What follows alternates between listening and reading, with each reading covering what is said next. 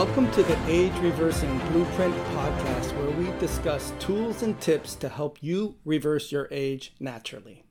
One of the biggest challenges that I find is something called Fenton reactions.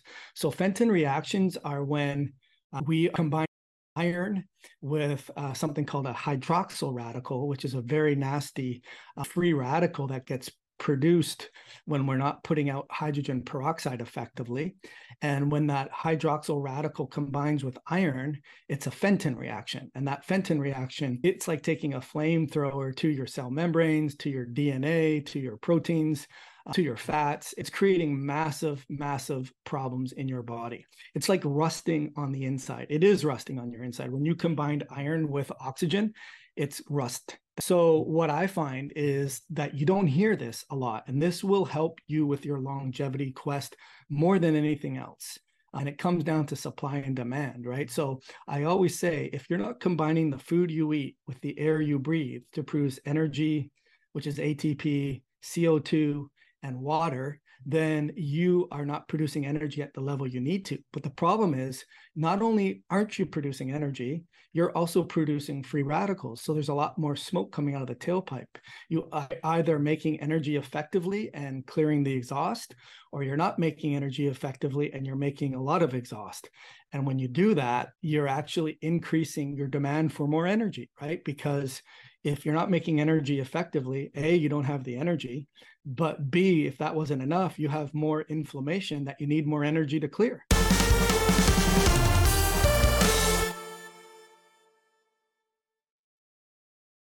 So I am excited to be doing this podcast for you today because we are going to be talking about DNA testing. This is going to be a DNA testing autopsy, if you will. We're going to peel away the layers and tell you why it's so important for reversing your aging. And I feel it's an astounding test. So let's talk about it. And ultimately, I've done over 500 nutrigenomic or genomic test interpretations. That's not to brag, but that's to give you some insight as to, it's not my first rodeo. I've gone down a lot of the rabbit holes to learn this information and ultimately see trends and see commonalities and see some challenges that I have my patient base experience, and they're looking for solutions. So let's talk about who this is for.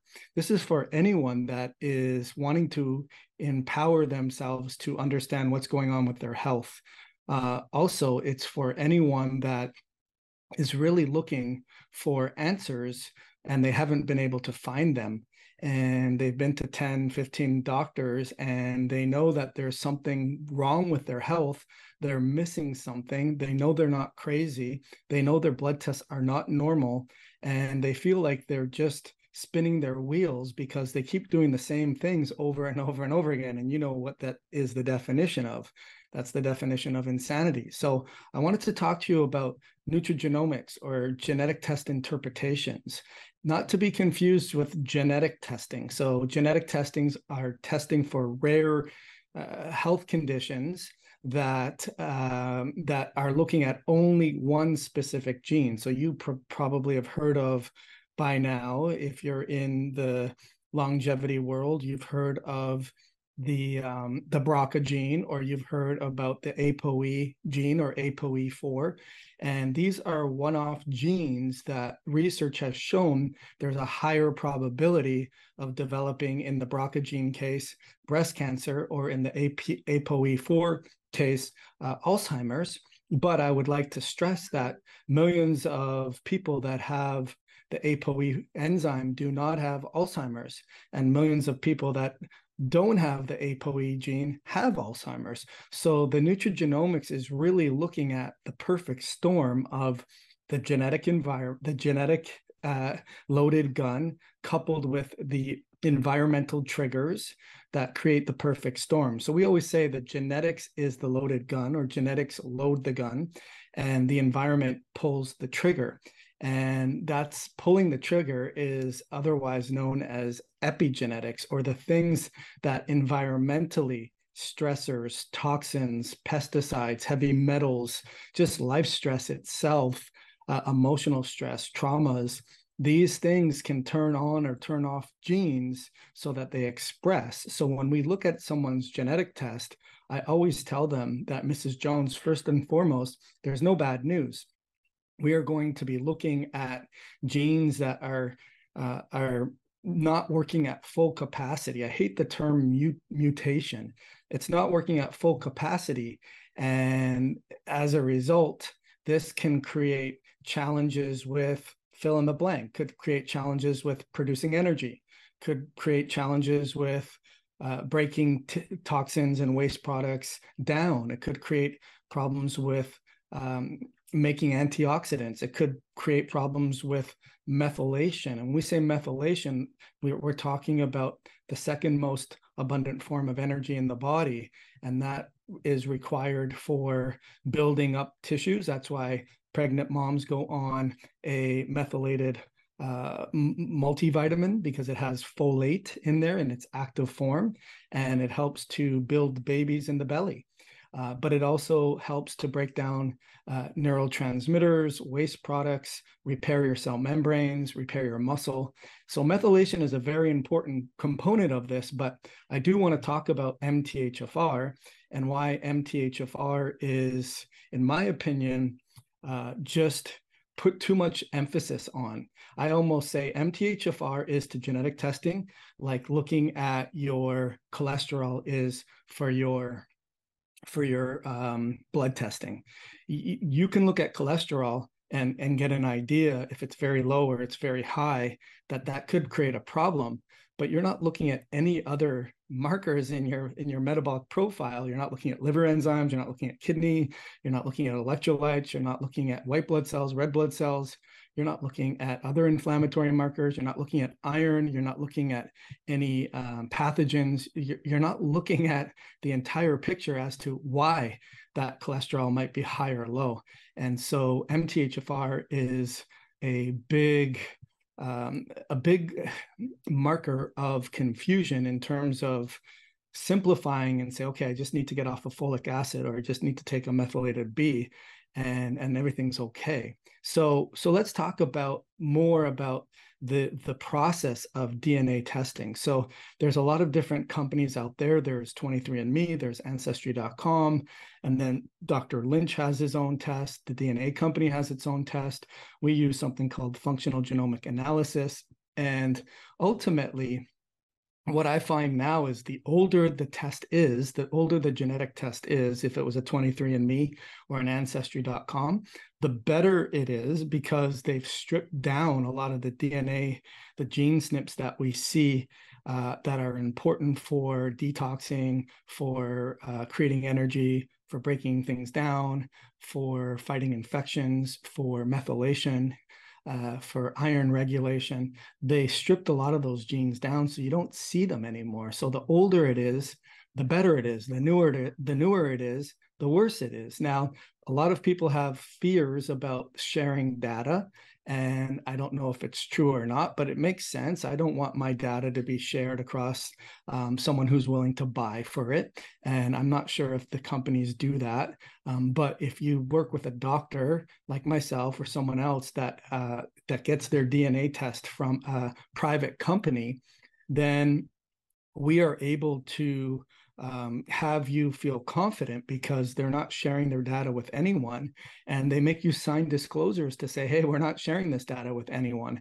And what I also do as another fail-safe measure is I will have the test kit mailed to my office, and then I will register that patient as a alias with an alias email, and then mail the kit from my office to their home. So there's no way of being able to track who it is or whose data it is if you were concerned about that, which again, it's a moot point because it is not being shared, and there is no concern with that. But I've had patients that desire that measure to be able to have that extra layer of confidence and security.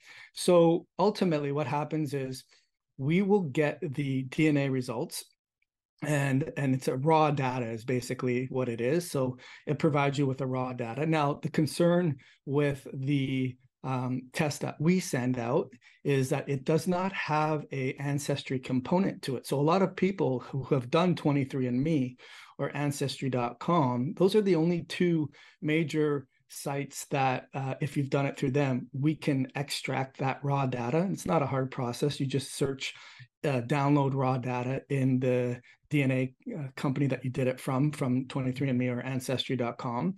And then you are able to get that raw data in a zip file, and then you're able to send that to me. Now, if that's confusing for you, don't worry about it. We will get our administrative people to help you with that process. But the challenge with getting it from me, from a DNA company that does not share your results with anyone, is they do not have the ancestry component to it. So if you're doing that test because you want to find out if there are relationships or lineage or long lost cousins or uncles or aunts. True story, I once had a patient tell me that she found out by doing the 23andMe that her father was not her father. That was something that I can't help you with when I'm interpreting your data, but that was interesting. And so a lot of people will say that they did the 23andMe or Ancestry for that purpose. They wanted to find out where their ancestry was from. And then I let them know, hey, you're suffering with a health condition.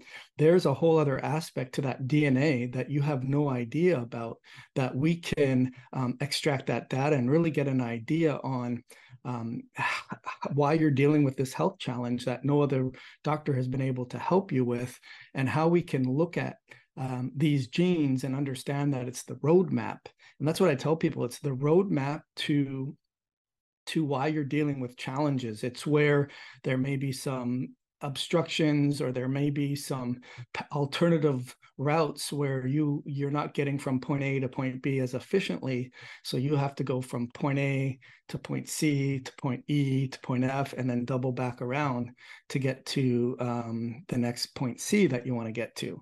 And that's one of the analogies that I use is it gives us an idea as to where there may be some challenges. And what's really important is, listen, I've gone down these rabbit holes. I've done all the Seeking Health, Dr. Lynch, MTHFR courses that you can get into. And one of my opinions is, I think that Dr. Ben Lynch was fantastic at getting the torch lit and carrying it to the point of where he carried it to and put MTHFR on the radar. And I've been to every single seminar that he put on and took every course that he did. But I think what he realized, this is just my 2 cents, is that there's a lot more to the story. And maybe he bit off a little more than he can chew, because there's acetylation, there's glutathione conjugation, there's sulfation, there's a lot of different ways that your body biochemically creates energy besides methylation and besides MTHFR. And I think that's what bonded his not being as prominent in the DNA world. But anyway, so we're able to upload 23andMe, Ancestry.com, or the functional genomic analysis results into the software that we use. So what I want to do, if it's okay with you, is I want to share with you what our software looks like, so that I can give you an idea as to the process of how we assess your genes and come up with a game plan to increase your health, to reduce your suffering, and ultimately reverse your age and be able to give you the tools to make energy effectively, because that's really what we're talking about. So I'm going to share my screen here and show you what what we look at from our side of the table. So I'm looking at what we call our genetic pyramid. Now, before I get into this, I want to explain that if you've ever done a genetic test interpretation, the information you're given is only as good as the practitioner is putting all these puzzle pieces together, because it's very complex information, and sometimes there's too much information. And you really want to give the person the Pareto's principle of, here are the most important factors that we feel are implementable for you to see these changes, because I could probably give you 1,000 pieces of information. There's 22,000 different genes. And when you combine genes with other genes and nutritional cofactors that help that gene work, or you have environmental inhibitors or promoters that help that gene work faster or slower, now you're giving that person so much information and so much actionable steps to take that it's overwhelming. So what I like to do is I like to look first at that person's health history. What is this person dealing with? What are their main complaints? What's not working? What have they tried that continues to plateau or revert backwards, or only slowly improve? And what is the biggest impact on their health? Secondarily, realize that when you look at someone's genes, you're only looking at potentials, which means this has the potential to express and this has the potential to create major issues for you, but it doesn't mean it necessarily will. It depends on your stress levels, your nutritional levels, your vitality, your constitution, your surroundings, your purpose, your life, your meaning. If those things are not working, let me just stop and say, hey, don't even do a genetic test. Focus on the basics. Focus on getting your circadian rhythm tuned in. Focus on getting healthy, natural foods. Focus on not drinking too much alcohol. Focus on not smoking. Focus on healthy relationships. Focus on doing something that's purposeful and meaning to you. All of those things are going to make huge differences no matter what gene SNPs that you have. So I think that's really important. So let's explain what a gene SNP or mutation is, because I think a lot of people need to understand what that is. And what we do is we use a couple of analogies. The first analogy I would use is, think of a highway, and a highway should have 8 lanes. So we're saying in this case, the highway should have 8 lanes. And if the highway has 4 lanes, it's obviously not going to clear traffic as well. And if it has 2 lanes, it's going to have even a tougher time of clearing traffic. However, if there's not a lot of cars on the highway, whether it's 8 lanes or 2 lanes, the traffic is going to flow just fine. If there's a lot of cars on the highway on top of the fact that there's 2 lanes or 8 lanes, then it's going to be impacted more readily. And then if you have a car accident on that highway, then that's going to even slow things down even further. So what does that have to do with the genes? So we inherit genes from mother and father, and we have what's called these base pairs of amino acids. And the analogy I use is, a lot of people don't understand this, and this is dating myself now, but there used to be these old credit card processing machines that you could put the card in the machine and then you could, swipe over it and create a transparency. The other analogy is, if you don't know what that is, think about putting a piece of paper in the photocopy machine, and the piece of paper was moving, or it was in sideways, and it just wasn't able to read it. That's the analogy I use when you inherit an altered version of the base pairs of those amino acids that you get from mom or dad, which is called a single nucleotide polymorphism, SNP. If you get one from mom and from dad, then you have 2 copies, not just 1 copy. And that's called homozygous versus heterozygous. Heterozygous means there's 1 SNP. Homozygous means there's 2 SNPs. Now, the analogy I use is, if you have a heterozygous SNP from 1 parent, we don't know which parent it is unless it's considered an X-linked gene.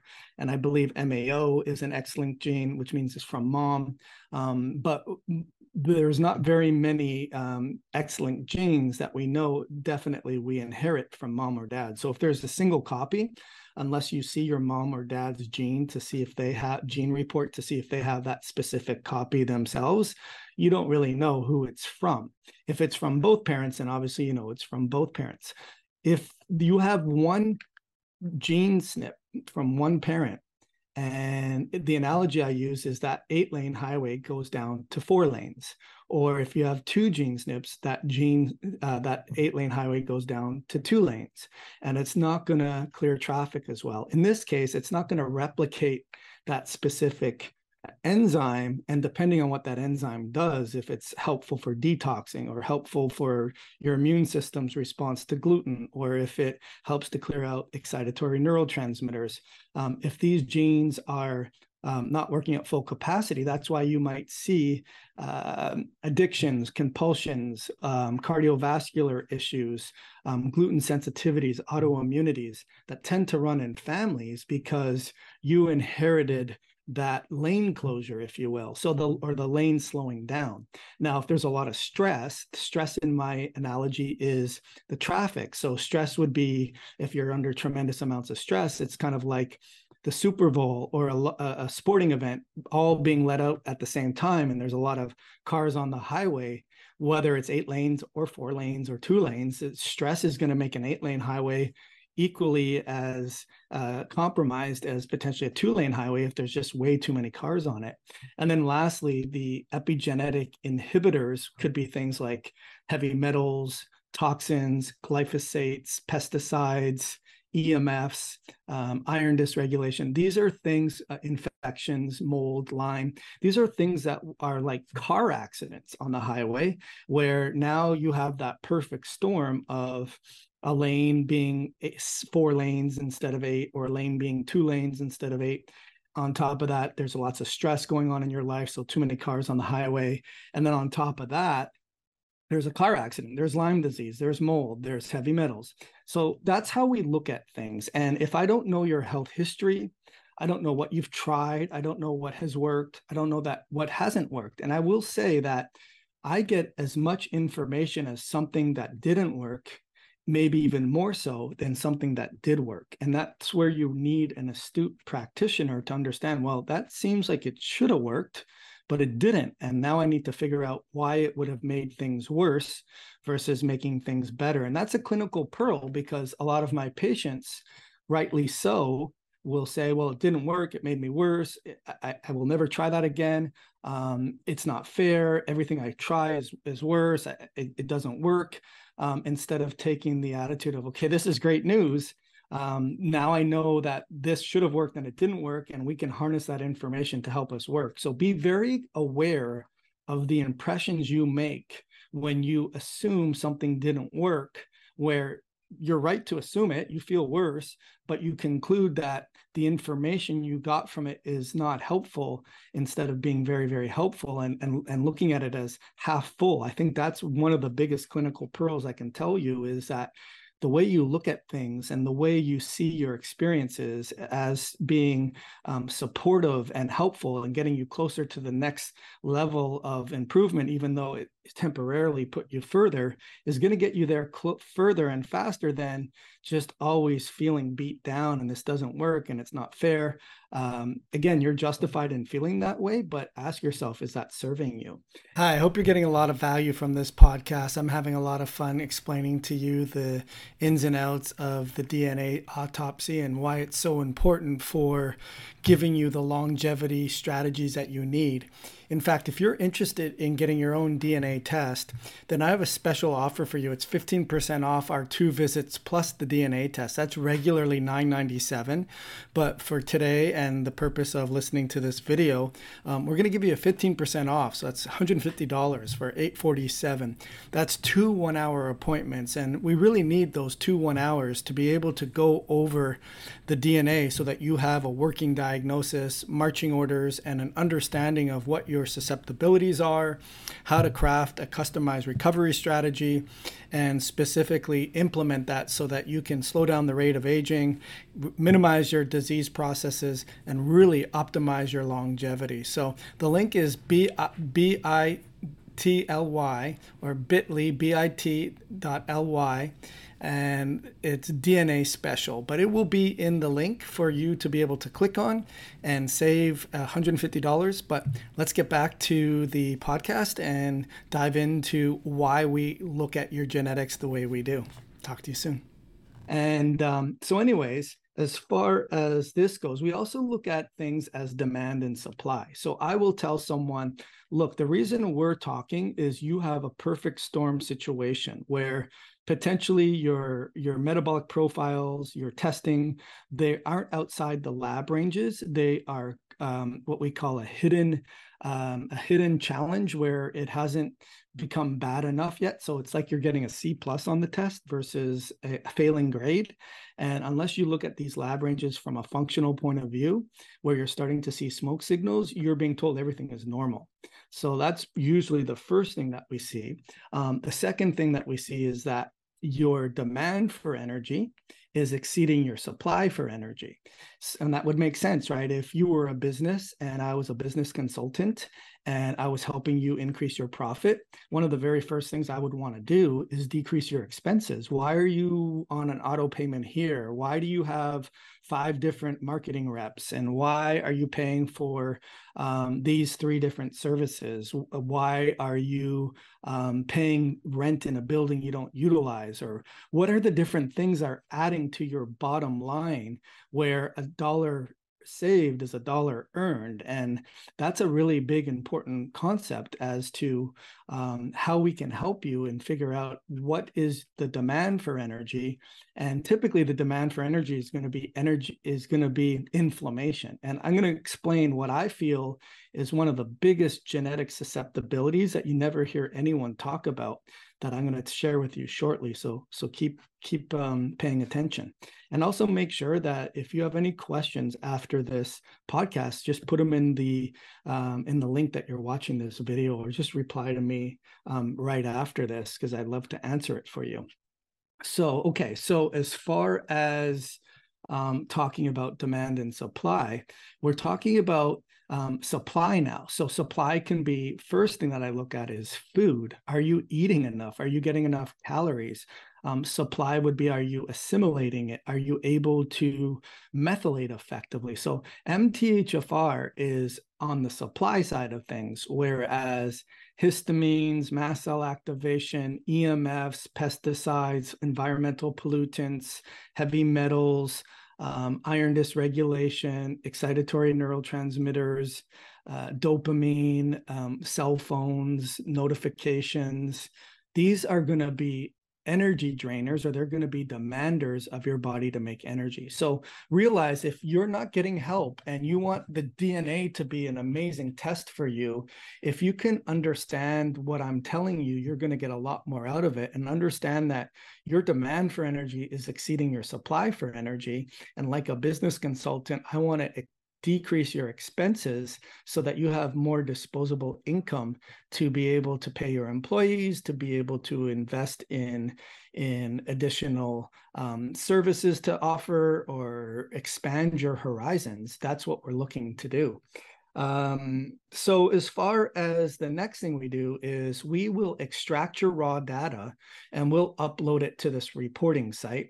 And now I'll create this pyramid that we're looking at. And I don't want to get too much into this. I just want to make sure that we're starting with the fundamentals of what is a DNA test. What are SNPs? Now, one thing I failed to mention is some genes can be upregulated. So, for example, instead of 8 lanes, 4 lanes, and 2 lanes, those would be considered downregulated genes. You're making a transparency with a copy, and for every 10 photocopies you make, only maybe 6 come out, or 4 come out, or 2 come out. That's kind of like the analogy of the lanes being closed.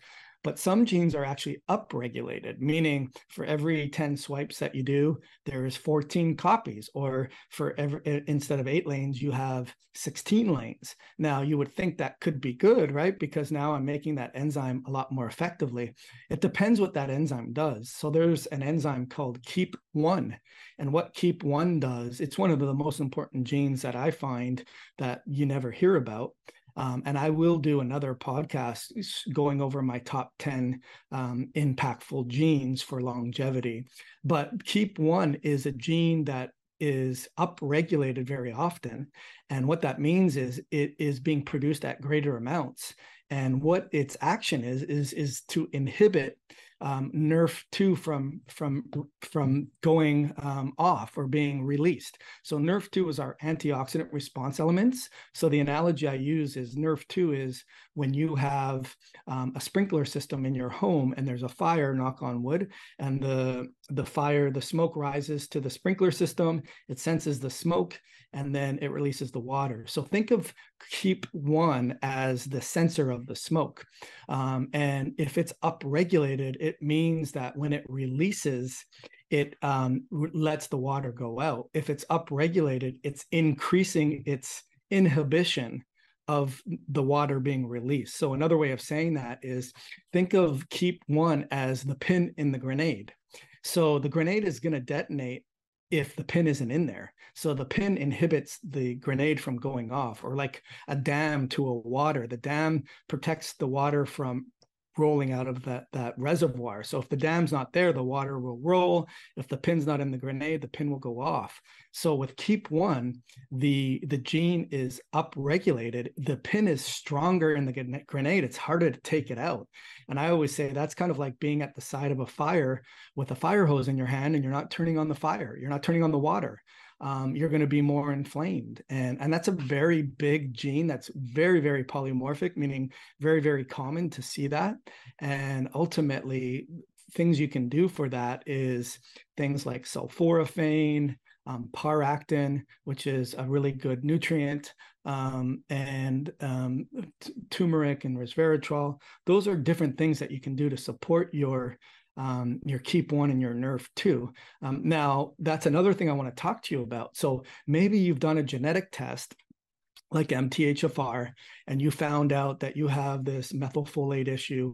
You don't convert folic acid into methylfolate. You're compound heterozygous, meaning you have one copy from one parent and one copy from another parent. Could be the same parent at the two different locations, the C677T or the 129AC. And it slows down your ability to convert folic acid into methylfolate. So what's the recommendation? Just take methylfolate. More importantly, in my opinion, is remove folic acid, whether you have that gene SNP or not. So where do we get folic acid? We get it from synthetic foods, fortified foods, cereals, enriched stuff, pastas, grains, if it's synthetic, and your body has a very difficult time, or even supplements that aren't methylated, you will have a difficult time converting that into the usable form. It's not so much that you're not absorbing it, you're absorbing it, you're not getting it into the cell to create a genomic response, meaning it's not doing what it needs to do. It's not passing the baton to the next runner. It's not on the assembly line creating the widget. And in this case, 60 to 80% of the methylation is used to repair your muscle and repair your cell membranes. And so anyways, what is the point? The point of this is when you find out that you have that gene SNP, what is the recommendation? Typically, the recommendation is to, okay, Mrs. Jones, I need you to take methylfolate. And usually you're taking 800 micrograms, 1 milligram, which is 1,000 micrograms, 2 milligrams. I've seen people 5 milligrams, 5,000 micrograms. That's a lot. It's just too much, and they don't feel good with that. So I don't like to treat the gene and just say, hey, take this, see you later, have a nice life. You have a death sentence of forever having to take methylfolate. It comes down to understanding the pulsing of supplements and understanding, okay, I have these genes that are problematic. I have this environmental trigger that makes that gene work better or worse. These nutritional things help that gene work as well, cofactors. And depending on how I feel, I'm going to pulse this and use this 1 or 2 days, feel really great. When I feel good, back off and wait till I slow down and I don't feel as good, and then go back on it again. So there is an art form to supplementing things, because you're not just treating the gene. Maybe you had the best interpretation and that provider made a great recommendation for you. It's just that you're getting too much of it. You know, there's a thing in life called balance, and you want to live at that bell-shaped curve. The mentor of mine, Dr. Bob Miller, who created this software, he uses an analogy. Everything we learned in life, we learned from Goldilocks and the Three Bears, in terms of we don't want too much, we don't want too little. And I think that really reigns true for us here. So as far as The other things I wanted to talk to you about today was some of the most important gene SNPs that I see. And maybe I'll just give you what I find this is, we're looking right now at my specific genes here. So I'm showing you what my potential challenges are. And one of the biggest challenges that I find is something called Fenton reactions. So Fenton reactions are when we are combining iron with something called a hydroxyl radical, which is a very nasty free radical that gets produced when we're not putting out hydrogen peroxide effectively. And when that hydroxyl radical combines with iron, it's a Fenton reaction. And that Fenton reaction is very, very gnarly. I've learned that term when I went to school in California. It's like taking a flamethrower to your cell membranes, to your DNA, to your proteins, to your fats. It's creating massive, massive problems in your body. It's like rusting on the inside. It is rusting on your inside. When you combined iron with oxygen, it's rust. That's what it is. So what I find is that you don't hear this a lot, and this will help you with your longevity quest more than anything else. And it comes down to supply and demand, right? So I always say, if you're not combining the food you eat with the air you breathe to produce energy, which is ATP, CO2, and water, then you are not producing energy at the level you need to. But the problem is, not only aren't you producing energy, you're also producing free radicals. So there's a lot more smoke coming out of the tailpipe. You are either making energy effectively and clearing the exhaust, or you're not making energy effectively and you're making a lot of exhaust. And when you do that, you're actually increasing your demand for more energy, right? Because if you're not making energy effectively, A, you don't have the energy, but B, if that wasn't enough, you have more inflammation that you need more energy to clear. So what I tell people, it's kind of like the analogy of, okay, you're going to work for me for a week, and at the end of the week, instead of you getting a paycheck, you owe me for working for me. How does that work? That means you should be getting an income, but it's costing you in the process. And no one's really talking to you about this. And what I want to do is shed light on the importance of hematopoiesis. What that means is, how well are you making your red blood cells? Because ultimately 2.5 million red blood cells per second need to be replaced. And if you times that by 60 seconds, that's per minute. If you times that by 60 minutes, that's per hour. If you times that by 24 hours, that's per day. That's billions upon billions of red blood cells that need to be replaced. Now, we need to reuse the iron that we have in our body to replace those red blood cells. And 95 to 99% of the red blood cells that we replace in our body are recycled from the iron that we have in our body. And if we are not absorbing iron, if we are not moving iron, if we are not transporting iron, if we are not exporting iron, if we are not recycling iron, then we're going to have a problem with keeping up with producing red blood cells that are with hemoglobin that deliver oxygen that make ATP. And if we don't do that, we're making exhaust. Does that make sense? I hope that makes sense. And you don't really hear people telling you about that. I'm familiar with a very popular DNA company that is out there and promoting things, and they're not talking about hematopoiesis. They're not talking about Fenton reactions. They're not talking about iron overload and hemochromatosis, and they're not talking about ceruloplasm, and they're not talking about HMOX and hydrogen peroxide. They're talking some of those things, but they're not putting all these pieces together. So one of the most important gene SNPs that I have, you'll see it's called this ATOX1, ATOX1. You can see that I have 2 copies, both mom and dad. You can see that I have a -3, which means I'm 3 standard deviations away from the norm compared to everyone else. So who's everyone else? There's about 60,000 people in this database. I don't have access to their DNA, their raw data, but what the developer of this program did was say, okay, when we put your DNA data in here, we're going to compare you on average to the bell-shaped curve of where the average person is, where's 1 standard deviation, where's 2 standard deviations, where's 3 standard deviations, meaning, do you have less challenges than the average person in here? Do you have the same challenges as the average person in here? or do you have more challenges? Now, I will say, though, that you don't have the average person in here. You don't have the average person in here that's walking in off the streets, that is exercising and more healthy. You have the person that's been to 10, 15 different doctors and is not getting answers. So if you're the same as them, maybe you have challenges because they have challenges. If you're better than them, maybe you still have challenges because they still have a lot of challenges. Or if you're worse, then probably you have a lot of challenges because most people have some challenges there.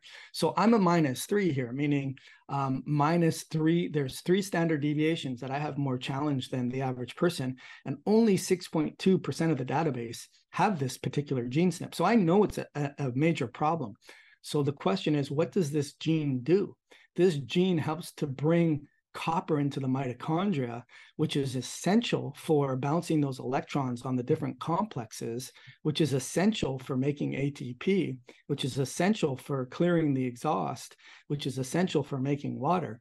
And I find many people that have this gene SNP, they have iron dysregulation, they have Fenton reactions, they're producing hydrogen peroxide, they're stimulating their HPA axis, their hormones aren't balanced, and no one is talking to them.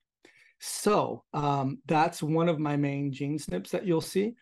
You'll see here, I also overabsorb iron. So I am a hemochromatotic person. This is the iron gene that most doctors look at if they're looking and assessing you for being a carrier of hemochromatosis. However, my ferritin isn't above the 400 or 500 range. It had been in the 200-300 range, but because that range is so broad, it's being missed, and most people aren't genetically testing for that. What's more is all of these genes in here can be problematic for iron overload or different types of hemochromatosis.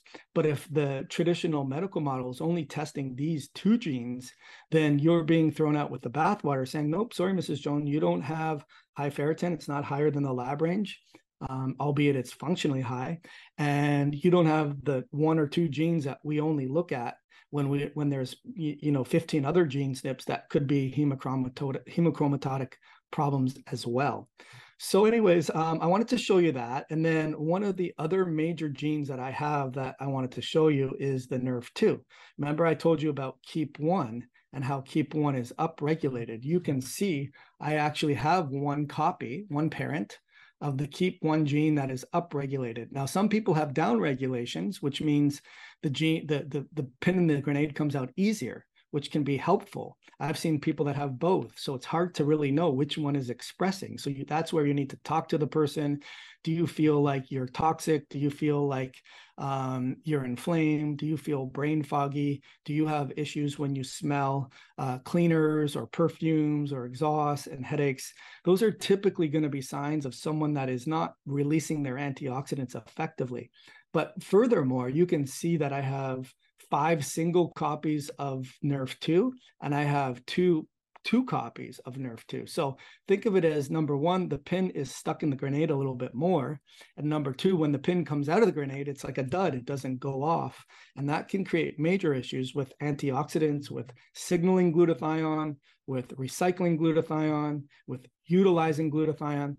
But one other thing that people don't talk about that NRF2 does is it helps to balance your growth factors with your detox factors, your mTOR factors with your autophagy factors. So if I'm not able to put the brakes on mTOR, then I'm more likely to have, knock on wood, prostate cancer, growth-like factors that need to be broken down and cleared out and recycled through autophagy. And now I have these senescent zombie cells that aren't being cleared out as effectively because I have this genetic profile. So anyways, I wanted to share that with you guys today. I know that got quite complex. What I will do on the next one is I'll go over my top 10 genes for longevity. There are other genes that are now starting to be studied in the literature. You've probably heard of them, like sirtuin genes. So sirtuin genes are on here. FOXO genes are on here. NAD genes are on here. So I would like to explain that to you on our next go around. You can see I have major NAD issues, and it's very important. In fact, I tested my intracellular NAD and found that it was very low. So really what you're wanting to do here is understand genetics is the loaded gun, environment is the triggers, and depending on what you're dealing with, how it's showing up, what your lifestyle is, what your mindset is, what your circadian rhythm and habits are, what your dietary approaches are, determines how these genes are expressing. And it really gives us a lot of tools to be able to put together to customize a recovery strategy around that so that you can see some astounding results by understanding your DNA 101. So I look forward to talking to you on our next podcast. And until there, make sure that you give us a like, give us a share. And I would love to have a comment on if this is valuable for you. And we read those comments on the air and show our appreciation. So until next time, happy longevity efforts, and we'll see you on the next podcast. Hi, thank you so much for watching our Age Reversing Blueprint podcast. If you've made it this far, we sincerely thank you for your attention and your interest in reversing your age. If you're looking to get more information on today's topic or other podcasts that we've had, be sure to check out the show notes and be sure to check out drjoelrosen.com. Have an awesome day.